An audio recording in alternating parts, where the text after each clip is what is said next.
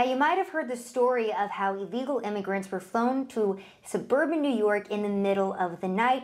Many of you might have the question, who's funding this and which company is doing that? Well, that company is called MVM Inc., and they're doing that with your taxpayer dollars. Now, today we have a very special guest. We have a whistleblower employee who's going to be talking to us about how this same company is shipping migrant children throughout the U.S. So thank you so much for joining us today. Just to get started, for those of us in the audience who might not know what MVM Inc. is, can you explain to us what your company is and what they do? It's a company that focuses on getting, they call it UCs, unaccompanied children, unaccompanied minors, getting them from point A to point B. And most of the time, point A is from a shelter all throughout Texas and all across the country. And point B is with a sponsor. Most of the time, it's a family member. But lately, the numbers are so crazy that it's no longer family members, it's family friends, people who are willing to take them in. And a lot of the times, they don't even know each other. So my job is to show up. I get a blue folder that tells me where I'm going, who's my partner, and where we're going to be picking kids up. And my job is to be with them on the airplanes, be with them on the buses. Sometimes it's buses, and sometimes it's charter planes. When it's charter planes, we move anywhere between 200 to 300 kids on one plane. It won't just be one plane. It will be 2, 3 planes at a time that leave. I do know that when we start off, we'll drop off in Texas. So we'll go from one plane in Texas to another.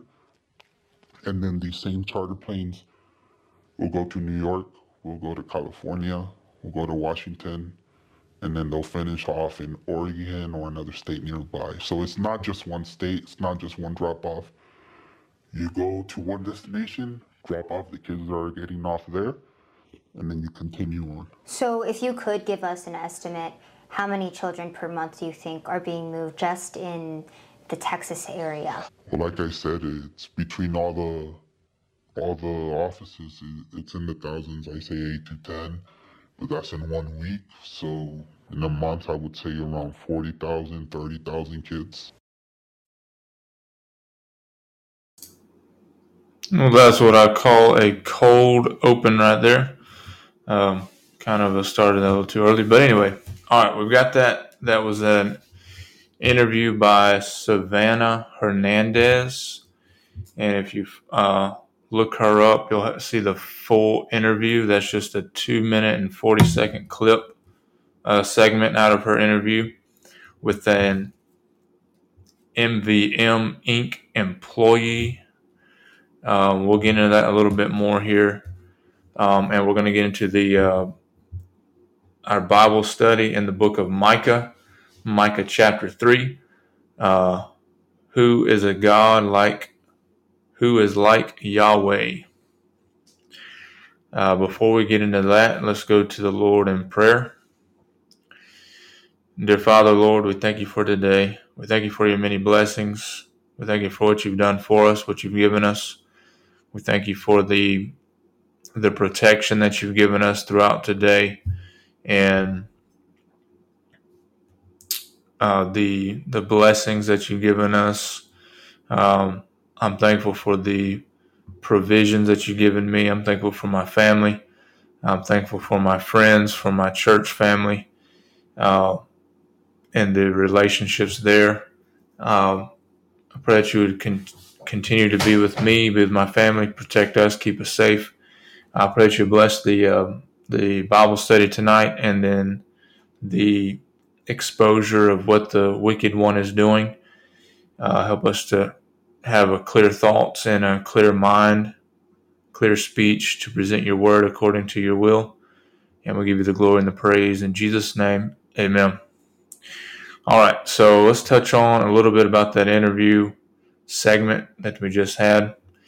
So what my goal is as I teach on this podcast is to expose the wicked one, expose his tactics and his tendencies, and base current events, since we are alive currently, presently, we are alive in God's Word, even though it was written a couple thousand years ago or so, over a span of a few thousand years, does not make it irrelevant. It is the most relevant, especially in this time. And especially as we do this study in the book of Micah, the minor prophet Micah, his name means who is like Yahweh. We'll see that there is definitely no one like Yahweh, and there never will be. He is God. He is the God. He is our provider. He is the judge. And he will ultimately bring judgment upon all.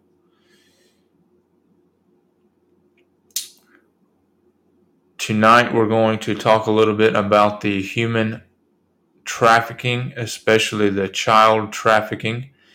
As you heard in that interview,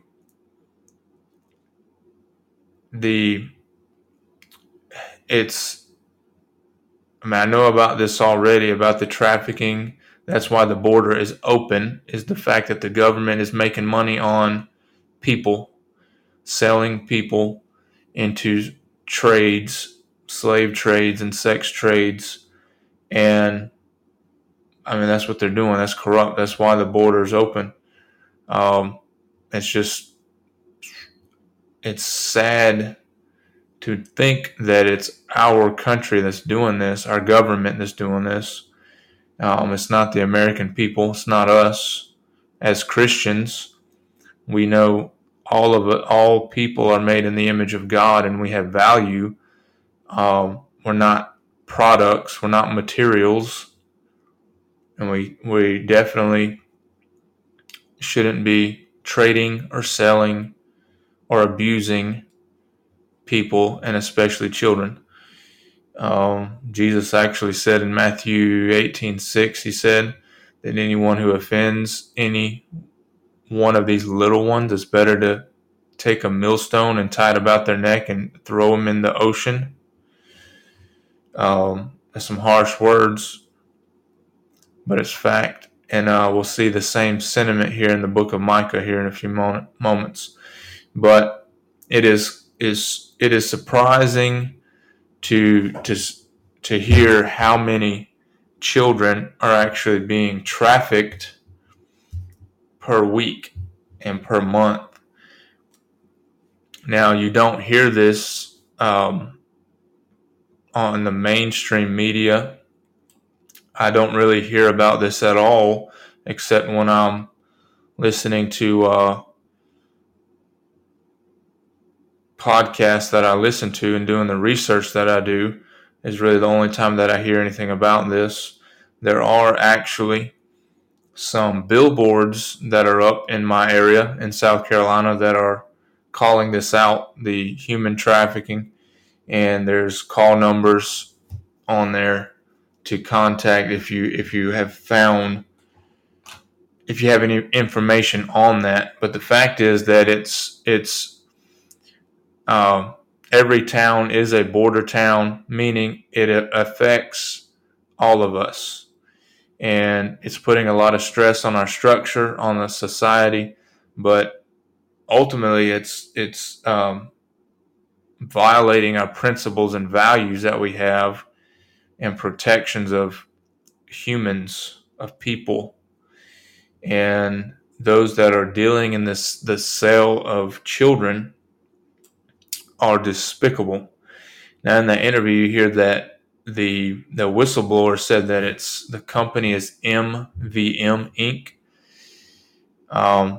Or Savannah said that's the one where the whistleblower is from. So the fact is, the government is paying for these children. 30 to 40,000 children being trafficked a month, and they don't have a clue where they are going. It started out when they were trickling in that they would have trained officers or agents, working with the children, and made sure that they had contact with family members. And it's gotten to the point that it's so out of control that people will just walk up without papers, without identification, without being vetted, and say, "Hey, I'm here for kids," and they hand them the kids. They're being shipped all over the place in the country, but it needs to be stopped. James 1:27 says, "Pure religion and undefiled before God is this, to help the fatherless and the widow in their time of need, and to be unspotted from the world." This is a huge blemish on our country. And if you've heard me before, you'll understand the view. The fact is, the truth is that we are a Christian nation. And these kind of actions are very appalling and they're unacceptable. And yet they're going on.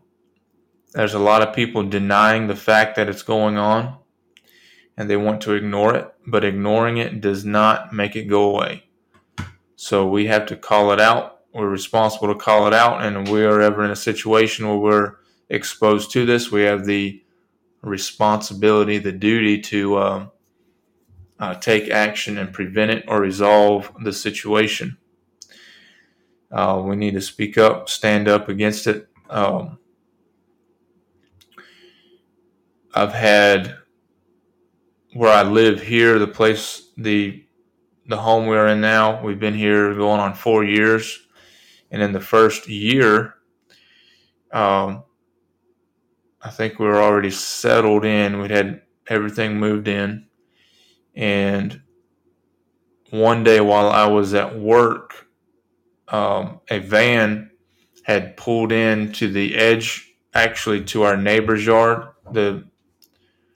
The neighbors adjacent to us, I think, to the edge of their yard, right there is like a row of trees dividing their yard from the house on the other side of them. And one of the neighbors, I can't remember if it was the neighbor spotted it or my wife had spotted it first, but there was a van that had parked in the ditch there where they could see my house. And of course, my kids are out there playing. They were playing in the yard.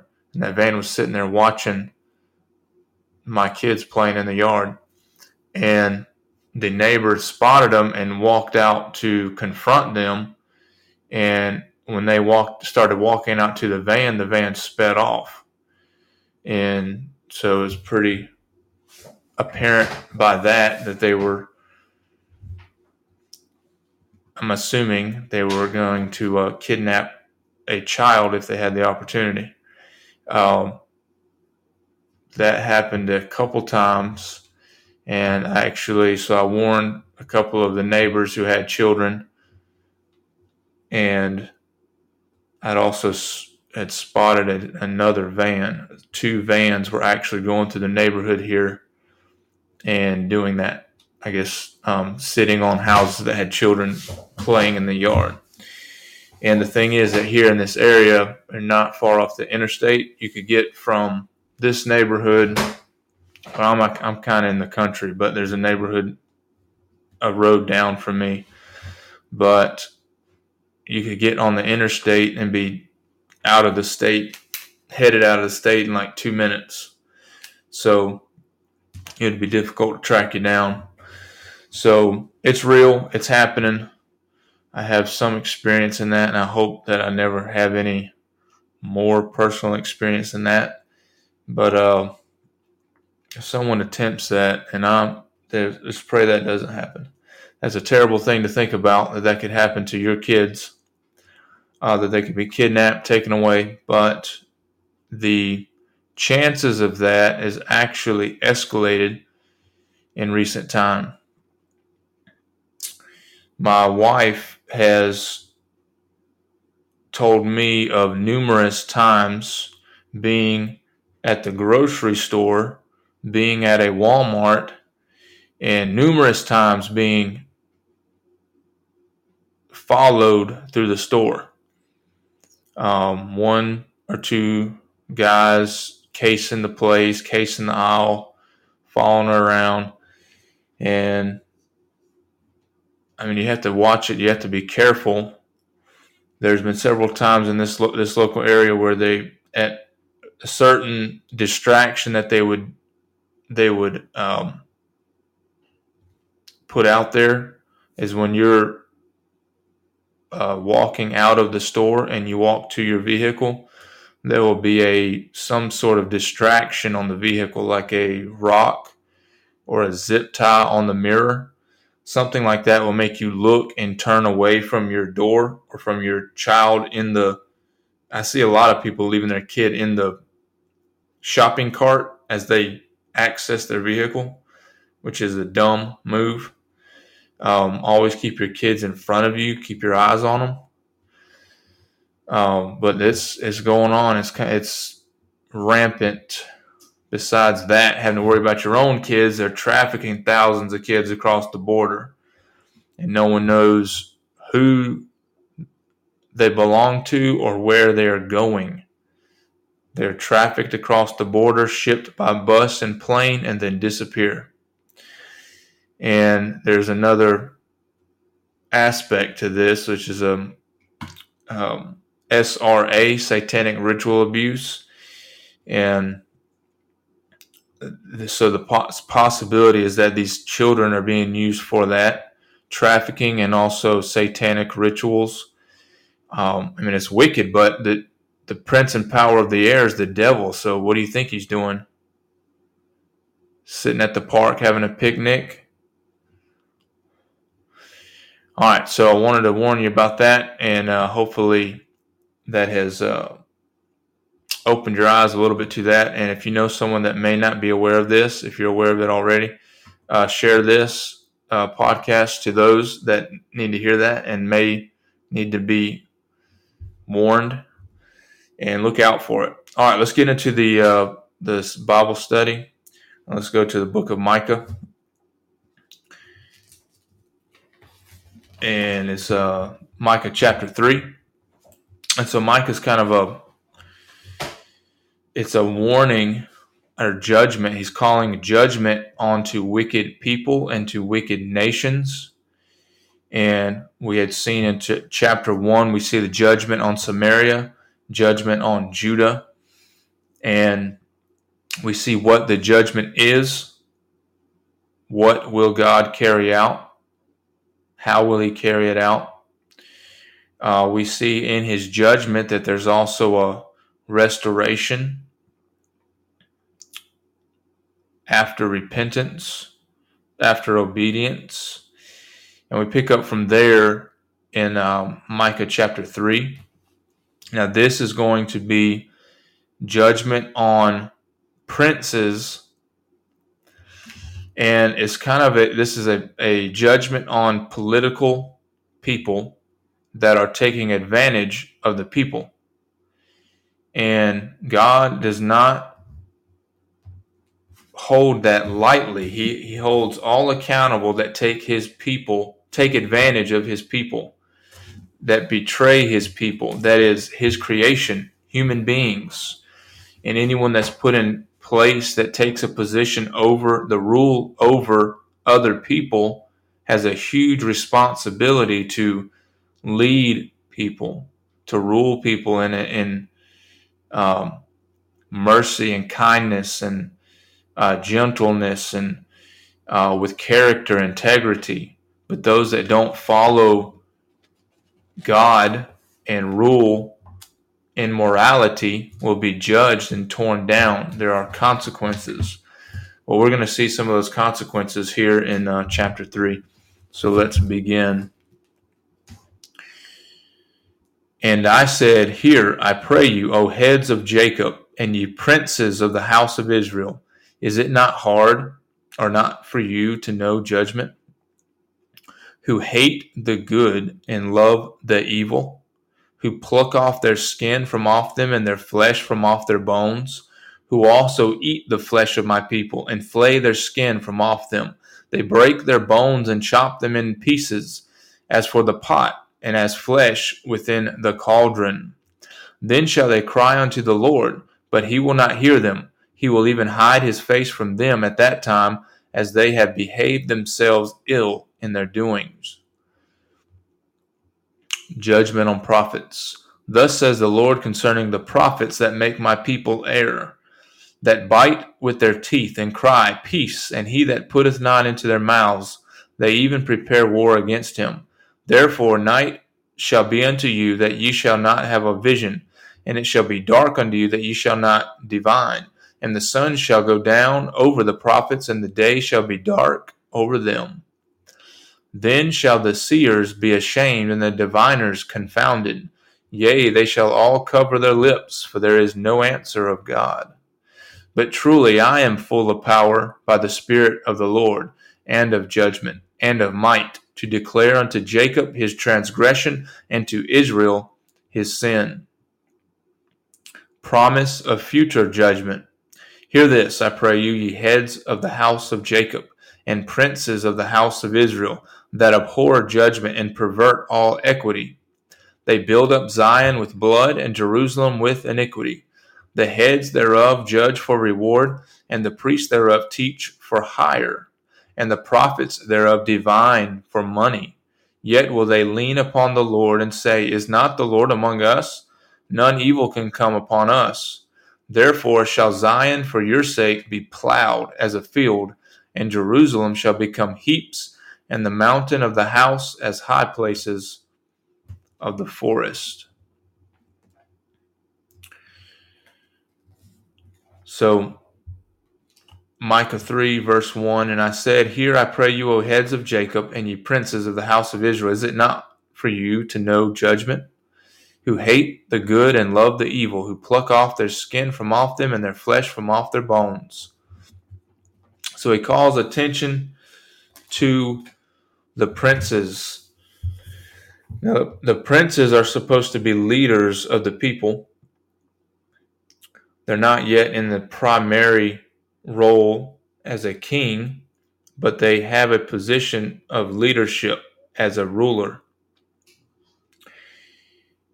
And he asks the question, is it not for you to know judgment?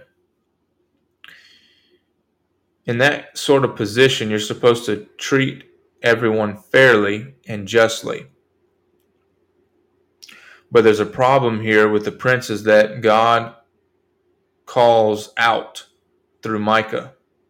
Notice in verse 2 he says, they hate good and they love evil. So just like today, good is bad and bad is good. Everything is perverted. Everything is backwards from the way it's supposed to be. Good is supposed to be good. Holy things are supposed to be holy.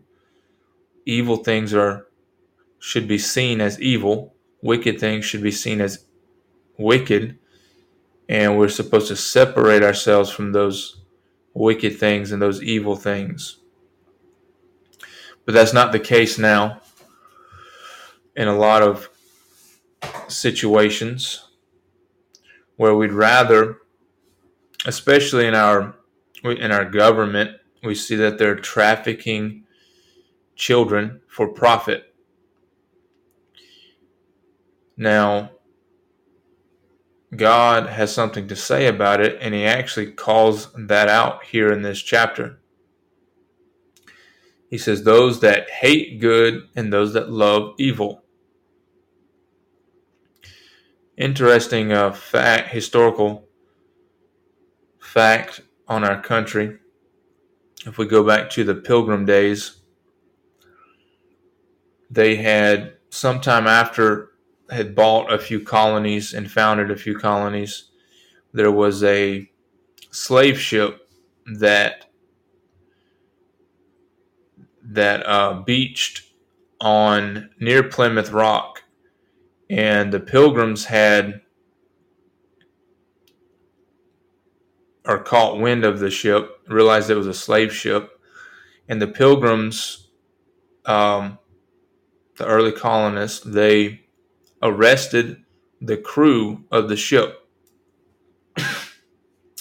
They arrested the crew of the ship, and they got a crew of their own and sent the slaves back to where they were kidnapped from and set them free.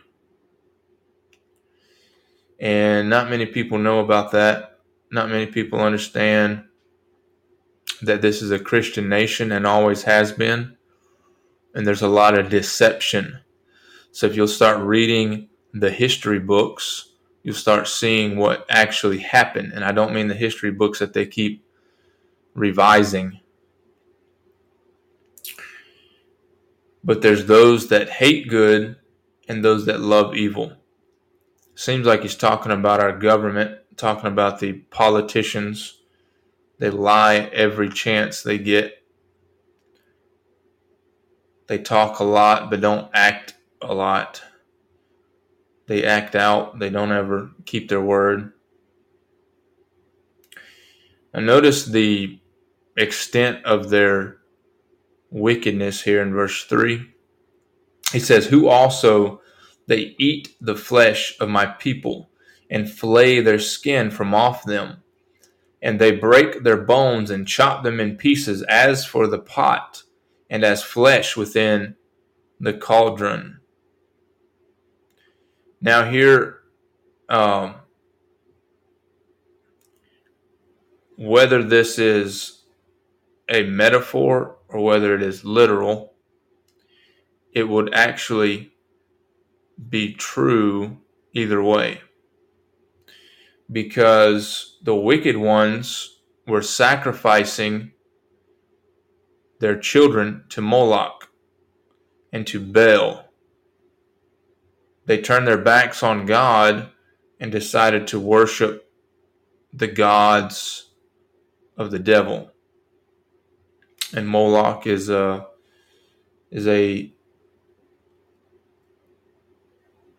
pagan god from an area near Jerusalem, near Judah, east of there. And that's what they decided to do as princes, was lead the people to do wicked things, and instead of worshiping God and his temple and his holy places, they defiled those places and began human sacrifices. And that is still going on. And I think that's got something to do with this child trafficking, as horrid as that sounds. The fact is that the devil is still doing now what he used to be doing. And it says that they flayed, that means filleted their skin. They filleted the skin from off them. They broke their bones in pieces. They chopped them in pieces for the pot and as the flesh with the cauldron. So we see that they, whether I said it's either metaphorically or literally, either way, they are destroying the people that they're supposed to be leading instead of doing good to them. As in James 1, he says, pure religion and undefiled before God is to help them.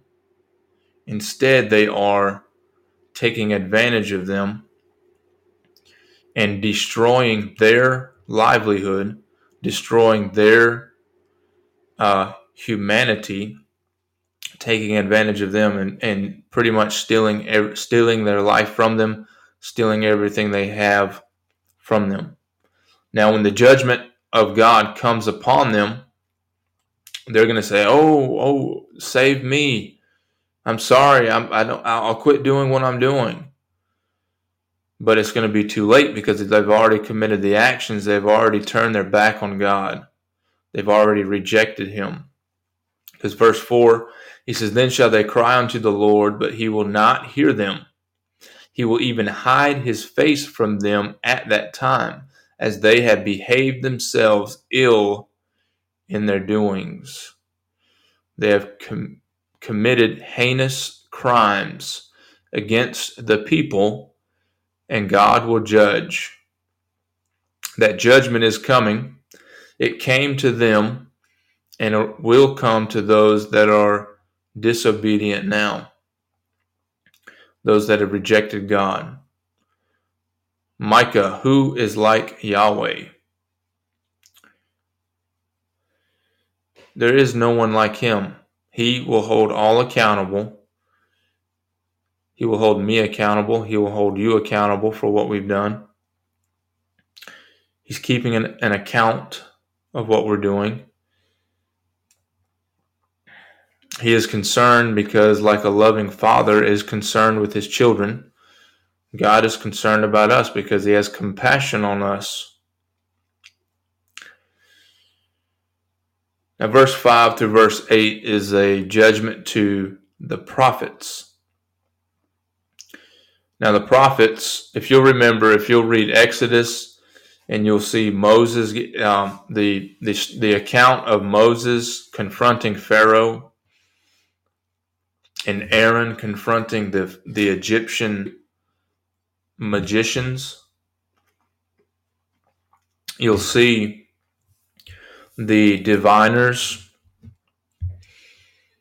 and you'll see that they could copy everything that the Lord did through Aaron and his staff. He turned the staff into a snake. The magicians turned their staffs into snakes. And they could copy what everything that Aaron could do, they could do. So these prophets here, there's a judgment on the prophets because they're supposed to deliver the word of God. They're messengers of God's word, and yet they decided to go after the devil instead of follow after God. So here's the judgments for them. He says, "Thus saith the Lord concerning the prophets that make my people err." That means make my people to fall, to make a mistake. That means they're off the straight and narrow path onto the winding path full of destruction. He says, "that bite with their teeth and cry, peace, and he that putteth not into their mouths, they even prepare war against him." So instead of feeding his people with the word of God and with direction and guidance of holy things, they're taking advantage of him. It says they bite with their teeth and they cry peace. So in other words, they're tearing apart the people, but saying, peace, peace. We have peace. We have understanding. We have fellowship here. And yet they're destroying. It's like that wolf that is infiltrates the sheepfold. The wolf in sheep's clothing. If you don't know what you're looking for, he fits in, but once he gets the opportunity, he destroys the sheep and takes their blood. That's what these prophets are doing. So they're filling their own mouths and destroying everyone in their wake. He says in verse 6, "Therefore night shall be unto you, that ye shall not have a vision." All right, so notice that their power that these prophets had to either see the future, to either understand a vision, would be, they would, from this point, once judgment came upon them, they would be incapable of doing it. There would be a darkness, so they would be blind. He said, "Ye shall not have a vision, it shall be dark to you. Ye shall not divine, and the sun shall go down over the prophets, and the day shall be dark over them." So they will be as blind men. Instead of being able to manipulate the people, they would have to beg. There would be a darkness over them where they couldn't see and they could not discern which way to go. He says, then shall the seers be ashamed, and the diviners confounded. Yea, they shall all cover their lips. So this is an example of they'd be astonished, they'd be ashamed. They lost their powers. They cover their mouths because they're at a loss for words. They're humiliated before their followers. They're in their selfishness and in their pride. They had followers, and they were conceited in the fact that they were following them. Instead of delivering God's word to them, they were making money on God's people. They were taking advantage. They were making a profit. He said, they shall cover their lips, for there is no answer of God. This is a warning. Once the judgment comes, it's too late. The judgment is just. The judgment is sure. It's a promise that the Lord will keep. Verse 8. He says, but truly I am full of power by the Spirit of the Lord, and of judgment, and of might, to declare unto Jacob his transgression, and to Israel his sin. The sin of the people have to be called out. And if there's no repentance, then there's judgment. And that's the way it goes. If you go on down the line from Genesis all the way through, if you go all the way down through the Judges, the Chronicles, to the Kings, to the days of Samuel,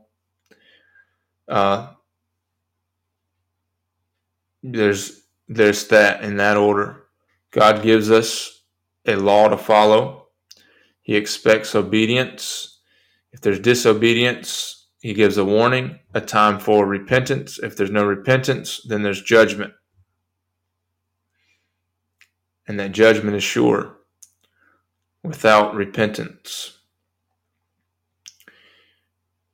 Verse 9 through verse 12 is a promise of a future judgment. He says, hear this, I pray you, ye heads of the house of Jacob, and princes of the house of Israel, that abhor or hate judgment and pervert all equity.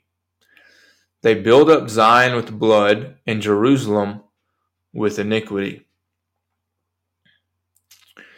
Now he's calling out these leaders of state, these heads of state, these men of power, men of position. And notice that they build up Zion with blood.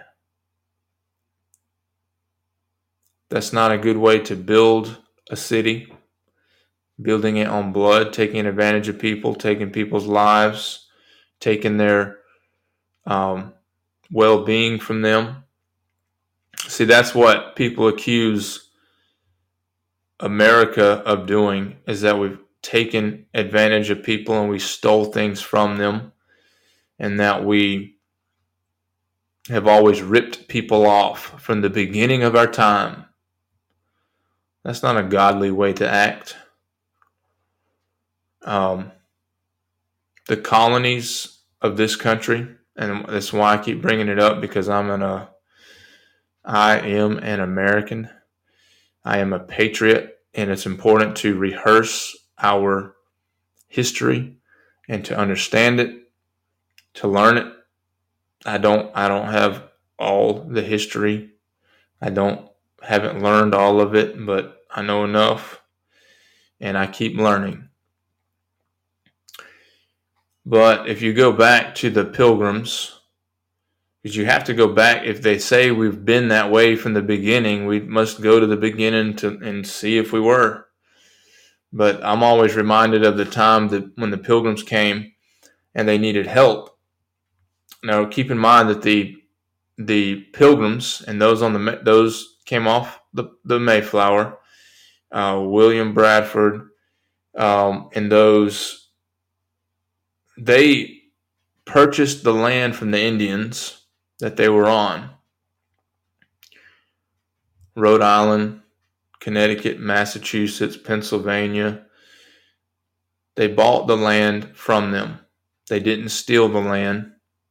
They made a compact with the Indians, and they traded with the Indians. And kind of the first season or two, if you pull up onto a beach in a ship, you've got nothing. You have to start from scratch. Well, the Indians helped them get on their feet. They helped them build their houses, and they showed them how to grow the food in this environment.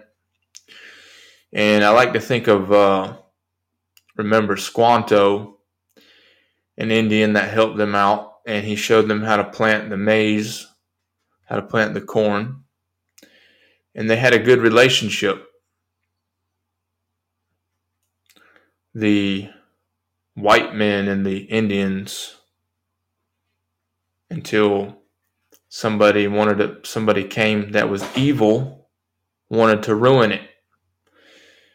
But there was a godly relationship there. So there's judgment coming to those that want to disturb and pervert the relationship that we have with other people. And they want to lie about the true way. They want to lie about the truth of the matter. And there's judgment for that. So God calls out the princes. He calls out the heads of the house of Jacob, the princes of the house of Israel that hate judgment and pervert equity. They build up Zion with blood and Jerusalem with iniquity. The heads thereof judge. Notice how they judge. They judge for reward, for personal benefit. The priests teach for hire, and the prophets divine for money. They're all in it for their own advantage. They're all in it for their own profit. And that's not what a leader is there for. A leader is a servant to the people because they have compassion on them and they want to help them, sustain them, help them grow. So God is calling out through Micah the wicked leaders of his nation. And he's doing that now, even with our nation. Those that hate God, those that despise him and do not follow his ways will be brought down. That includes the nation that forgets God. And I hope that we're not that nation. I hope that we will repent. I hope those that love God, that are called according to his purpose, will wake up and speak out and resist the devil and his wicked ways and help those that are in need. Help the fatherless, the widows, help the orphans. That's our job. If we love Jesus and we have compassion, that's what we're going to do, is help those that need help. We're not going to ignore them like the scribes. We're not going to ignore them like the priests or the Pharisees. But like the Samaritan, we'll stop and check on their condition and help them recover. But we see that they're being judged because the priests teach for hire, the prophets divine for money, and the heads judge for reward, so they can be compensated, not so they could judge fairly, not so they could seek out a matter and understand both sides of the story and have a verdict that's just. No, it's because of money, because they want to get rich and tax people to death so that they can be rich. That's ungodly. That's evil.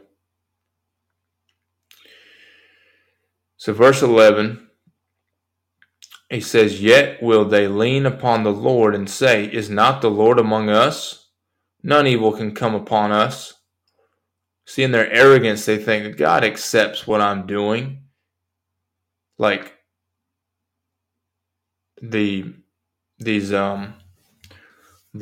like somebody calls them demoncrats, and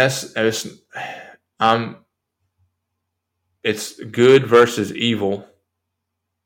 And I bring that up because a lot of them claim to be Catholics, and I think there's a lot of Catholics that hide their face every time they say that because they don't resemble any Catholic I know. And they'll lean upon the Lord saying, hey, well, isn't he with us? He's right beside me. He's right there with me. None evil can come upon us. We're the shepherds of his people. We take care of his people. He's not going to do anything to us. Yet judgment is coming because you've taken advantage of God's people. They think, oh, we're safe. God's on our side, but the opposite is true. He says, verse 12, therefore shall Zion for your sake be plowed as a field, and Jerusalem shall become heaps, and the mountain of the house as the high places of the forest. So, according to verse 12, that because of these leaders taking advantage of the people for money, God is going to level them to the ground. He will destroy them. He's going to take the city and level it like a field, plow it. What does a plow do? A plow cuts deep. It tears the hardness of the earth and crushes it and crumbles it and splits it. That's what God is going to do to the wicked leader. Jerusalem shall become heaps. What is a heap? The heaps, there are trash dumps, wasteland, just a pile of junk. I don't want my country to be a pile of junk. So these leaders that are committing these crimes against humanity need to repent. Anyone that's been pushing the vaccines, they need to repent. It doesn't matter who it is. If you're pushing it, it's been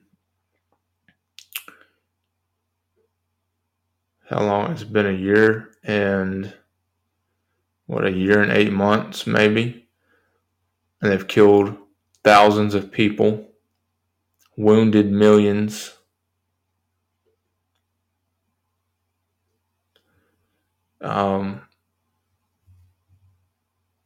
Bolsonaro, Brazil, he apologized and said he was lied to and tricked into using them.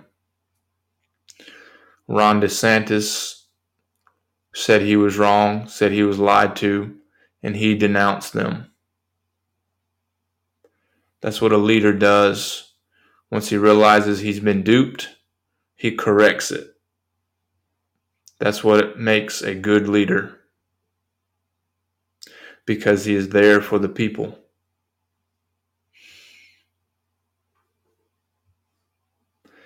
If that leader does not auto-correct, God will correct him and bring him down. Therefore shall Zion for your sake be plowed as a field, and Jerusalem shall become heaps, and the mountain of the house as the high places of the forest. They will be desolate. It'll be a wilderness. Notice the house as the high places of the forest. There's a lot of barren land on the high places of the forest. Normally they're rocky, normally at the very top of a high place. I'm thinking of a mountain anyway. There's no water. Nothing really grows there. There's a point once you get to a high place that trees don't grow, and so on. It's a desolate place, a desolate situation. And that the leaders that turn their back on God, that disobey, bring this upon themselves. So I admonish anyone that's in this position, to heed the warning of Micah chapter 3, verses 1 through 12, while it is still in your hands to do something about it. So we're going to close this podcast here. I hope you enjoyed that, the study of Micah. We've gone over now Micah chapter 1 and Micah chapter 2, and we're going to continue verse by verse. We normally cover a chapter in each podcast. Depends on how much we cover. But thanks for listening. I pray that you share this with others, and comment and follow if you haven't already. I'd like to hear from you on your perspective of the contents of the podcast. Thanks for listening. We're going to close in prayer.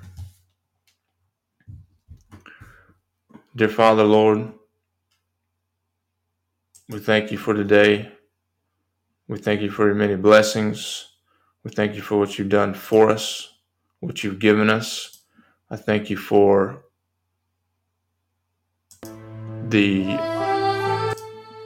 what you've done for us, what you've given us, and the opportunity to be able to study your word in the book of Micah, chapter 3.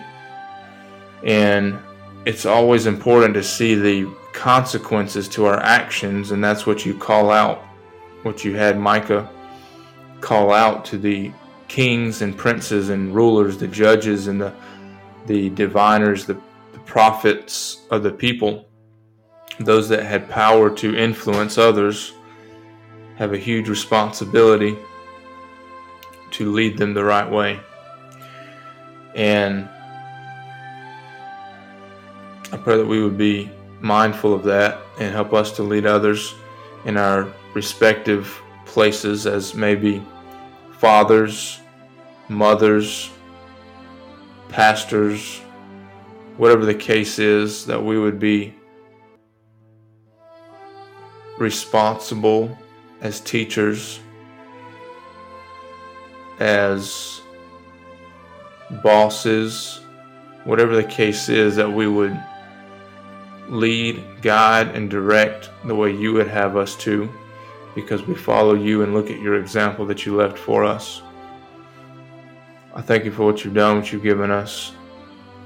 Help us to, in this world where it's always been a war, a spiritual war, it's always been a war between good and evil. Help us to resist. Help us to first trust God, then resist the devil. And you promise that the devil will flee from us. There's not enough trust in God at the moment, but we hope to increase that. We thank you for what you've done. We give you the glory and the praise. In Jesus' name, amen.